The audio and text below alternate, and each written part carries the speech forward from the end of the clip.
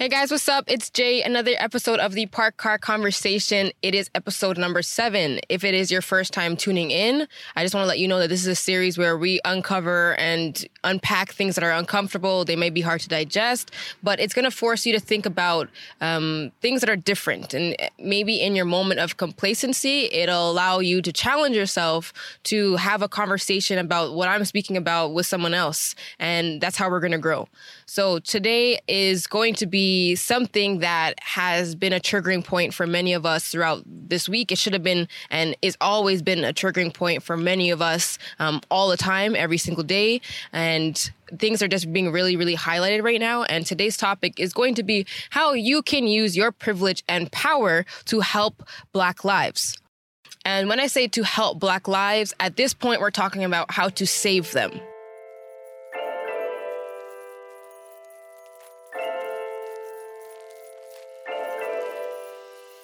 For people of non-color, what you need to do is, and I've appreciated people have come to me and they're not Black and they're like, how can I help? What you need to do is start with you and start with your households. They're uncomfortable conversations to have, but what is that going to do? It might allow someone, maybe an aunt, maybe a mother, maybe, a cousin, maybe it'll help them to think about the next time that my son is in the park going for a jog, that they won't call the police on him because he's threatened and because they're threatened and therefore threatening his safety, his livelihood, his success. It doesn't mean that, every single Black person has to be killed. It's just the bottom line, the discrimination. It's the prejudice. It's, you thinking that his color is a threat off rip. That's what puts him in danger, because the moment you put a Black man in jail, that decreases his chances for finding employment. That takes away time from his family when he's no longer at home. So those conversations are going to wake people up. And that's what, this is finally, again, I've said it before, it's finally being, televised. People are finally starting to see it on social media because we have these platforms, because we have the technology to capture it. But these things go off the grid every single day. So I'm going to give you a little bit of, a reason why I speak about things like this and why I won't stop about it. Because I was raised by a Black man and I'm raising a Black son. So I want you to understand my word coming from someone that maybe you can't, and if you're not Black, you can't speak from a point of view. No matter how much you will try to, sympathize and feel, you can't feel what I'm feeling.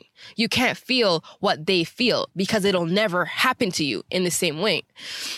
I'm going to also come to, and especially I think this is something really important for mixed people. And when I say mixed people, mixed Black race people. As someone myself, my mom is Jamaican born and raised, but she's Chinese. My dad is Guyanese, born and raised in Guyana, and he's Black. So just to give you an idea, I grew up in a household where I was exposed to multiple cultures. I appreciate all of which I am, but I always have known that being a Black sheep in a family where not all my cousins were mixed with Black, or, all my aunts and them, they don't or my uncles, they didn't, find Black partners like my mother did. I always knew that there was a stigma towards my father, who was a Black man. It was different. It was uncomfortable. We're coming out of a time where a generation before us where at some point it wasn't even legal for biracial marriages to be accepted. It wasn't legal for that to happen. So I want to say something to the mixed folk. It's not an excuse anymore that you don't you didn't know which side that you felt comfortable with. A common thing I hear, especially with white, half Black kids, is that growing up they were confused because their white family, they love them so much, and they maybe sometimes they didn't know their Black side. That's not an excuse anymore. You're grown. If you're listening to this podcast, whether it's a video or if you're listening to it via podcast, I would assume that you're of an age to understand right from wrong, and you got to call that out when it's wrong. I was literally 9 years old in my house being like, what did you say about Black people? I'm Black, right? Did you forget that I'm Black? How can you love all of me, but, even behind my back, you know it. And I've had this conversation over and over and over. I know this is not an obscene concept. This is something that happens all the time in mixed households where, you know, I've even had to, you know, have conversations with my mother, my own mother, just explaining that, like, listen, you're coming from a place of privilege. You do not know what it looks like. I think, and that's, you know, it's a triggering concept for some people that you have kids with someone who's Black, but you don't want to take on the Black problems. Like, it's so disgusting when people say, get over it. Get over what? It is still happening. I'm sure if it happened to someone that looked like you, people of non-color, if it happened to someone that was like you, then you would feel the same exact rage. So I think this whole dismissive or, you know, pinpointing point of view, that is where you're privileged. That's where you have to call out your own privilege. You need to stop there. You don't have the position to say that the rioting is bad and they're handling the wrong way. Do you know the right way for this to stop? Because every time it's you need to do it peacefully. Another Black man just lost his life. And unfortunately, and I say this with like a broken heart, and I've cried so much over this. Unfortunately, there might be another Black man to also lose his life, whether it's a week from now, whether it's tomorrow, whether it's a year from now. And guess what? Your solution of what the Black people are doing that's wrong is not helping. So you're coming from a point of privilege. I had this conversation and it was really heartbreaking. I spoke to my best friends. A lot of my best friends, they're beautiful Black women. They're dark skinned and I love everything about them. And I had to say to her, you know what? I was coming from a place of selfishness and I had to call myself out. Like, we all have responsibility within yourself to root shit out of us. Right? Sorry for the language, but like on camera and off camera, I feel like I am strapped to say exactly how I want to say things a little bit different, just to be politically correct, to have my voice be heard or to be like non-offensive to people. But I'm a little bit tired of sugarcoating things. So just to keep it like point blank period, I was ashamed that I was able to say to my best friend that I knew she was looking for jobs at a certain point in the industry I was working in, the service industry, and I knew that I was Black enough. I was always, because I'm mixed, I'm not dark skinned, I was always Black enough for, you know, the establishments. They need to hit the racial quota. They need to have representation of everyone. And Jafina was a perfect Black girl you could hire. I wasn't too dark. I wouldn't, offend, people who were sensitive towards being served by a Black person. And I remember saying that, girl, like, I wish I could get you a job, but how they be treating Black people. Like, they're not going to hire you. You know what I'm saying? And I stayed at establishments like that because I was selfishly thinking about my pockets and my dollars when I should have been like, causing a goddamn riot. I'm not going to work for you if you are not going to hire this beautiful dark-skinned girl because of it's offensive to the owner. I worked at a lot of places where the owners were racist, maybe not the exact management, but the owner. And so that was me supporting and being silencing my own voice in a time like this. And guess what? You got to start with you.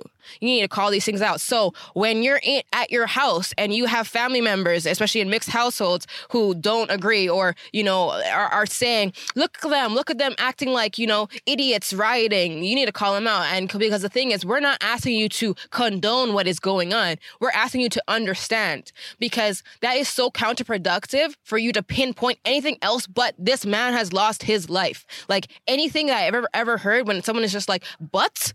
There's no but. There is no but. The fact that my son growing up, I'm going to have to explain to him, because you are of this color, when you are out on the road, you need to be careful because they don't care. They don't care about that. So everything, I had this conversation with someone and they were saying, I don't see color. They wanted to take that approach where, they're an ultimate humanitarian. I don't see color and all lives matter. And I said, okay, this is an important conversation to have, and I can appreciate this so I can educate you. But essentially, when you tell me all lives matter, when I'm saying Black lives matter, why it's offensive is because you're saying you don't care about my son's life. And I looked at this person in their eye and I said, I don't play about my child. This is my child's livelihood I'm talking about. Maybe it's not your child's livelihood because your child does not look like my child. Your father did not look like my father. Your family member, someone that you love, does not look like that. And because you're speaking from a point of privilege now, because when you're saying all lives matter and your thought pattern is just that all lives matter, because when Black people say Black Lives Matter, we're saying your life doesn't matter. That's not what we're saying. But let's just be blatant. Let's just be like let's just understand the truth. If you're saying all lives matter, let me ask you something. When my son asked me, Mommy, how come they killed that black man because he was black? He wasn't doing anything.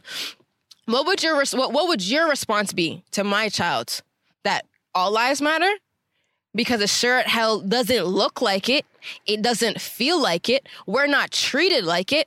So you explain to a child how all lives matter when the reality is that it doesn't. I'm not saying I'm not anti-white. I'm not anti-you. But when, COVID came out and I'm Asian, I'm going to call out the Asians and everyone's like, oh my gosh, we're feeling discriminated against. Or the white man, I had the conversation. If you did listen to my last video, he said, all this media imagery is making white men look bad. That you care about that more than someone not coming back. Like, discrimination is different than elimination, and they're eliminating kings out here. They're eliminating black people. It's different than just feeling like this is gonna happen and I don't feel good about it. What makes you more angry than a life that you can't take back? Like, it can't come back. Like, what are you telling a mother like me who has a black son who is gonna face a fear that like one day he might not come back when he leaves the house? When I hear Black Kings talk about it, and I want to shout out Tyrone, my good friend, please check out his last video when you actually see the pain of a black man. And while I was watching it, I reposted it, and my brother messaged me, and he just said, I was a wreck while watching this. And that's where my pain comes from. If you can't physically feel the pain where people are coming from, where their child can't go outside or you're gonna have to explain to your child why these people hate you, and you have a but for that, you have no humanity. Like, you have no humanity. There's no humanity in you. There's no but. You can't explain to children who, are so innocent. Remember, racism is taught. It is literally like, if I grow up and I don't teach my son that, or if I teach my son that white folks are evil, they are disgusting. They are below us. They don't deserve the same privileges with us, which is reality, which has happened at a point in time where black folk couldn't use the washrooms. They couldn't use the water fountains. They didn't have the voice to vote. Remember, this is you have 400 years of oppression upon people. And at this point, they're angry. At every point, we've been angry. So for you to speak from a point of privilege to say what won't work, the numbers don't make sense, the military will never work. Well, we don't need that doubt, to be completely honest. And that's speaking from a point of your privilege. Because if you can, properly explain to me how it will work and how I can, not have these conversations with my son to protect him before I lose him in that way, before I lose my father in these ways, then with all due respect, your privilege is going over your head. So, all in all, I just want everybody to realize that Black lives do matter to us. Most importantly, to us, they matter. To the mothers of the men who aren't and the women who aren't coming back, your children's life matter. And my heart breaks that you've ever had to experience the pain of your child not coming back. And to everyone who is still here, present day, living, whether or not you have kids or not, one day, if you do, you'll have to have these conversations. So for the people who are not Black and for the people who, who get it, and please, please, please just know that all voices are respected and we need all hands on deck. So we need, white folk, Asian folk, everyone. We need all of you to, be speaking about this in your own community so that people that look like you see you as an example. That's how we lead, by leadership. That's how we start. We need leaders in your community to call out these evil folks that have so much hate in them. Call them out because you're not playing. Like, I don't stand by that. I will stand. That's how we need. We need you to stand by us. Simple. And then maybe, just maybe, you start there, then we'll start to see the progress. You don't let the privilege go over your head. You don't, just suppose your solutions on something that you will never possibly feel. That's not your fault if you're born into a family that's not Black. But what I'm saying is that don't let your complacency and you being, disconnected, or because you can't fathom what it feels like, be a reason for you to be silent. And I've seen a lot of it. I've been taking note of it.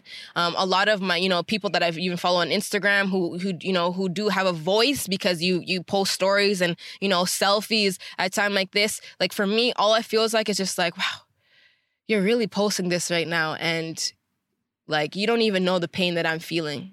And not that a lot of people don't care, but you don't even, like, it's just a complete disregard for, the life of my child that I'm fighting for. So all in all, it has been a hard week. I know it's been a lot for a lot of people. So if you feel like you've had to disconnect, but it's never going to be enough. It's a lot, but not enough. We got to keep it going. Keep being, pro what you believe in, and keep fighting for the lives of Black people. It's important. We're important to the Black kings, queens. I see you. No colorism. They see us all as Black. For the mixed folk, that you are Black and you're, still playing that I'm confused card, and I want to be sensitive towards my white family. We're not here for that anymore. We're not here for that. You're just as much a sellout as anyone, if that's still your answer. And just keep it real. Keep it real. Keep it going, because that's what we need. Peace, y'all.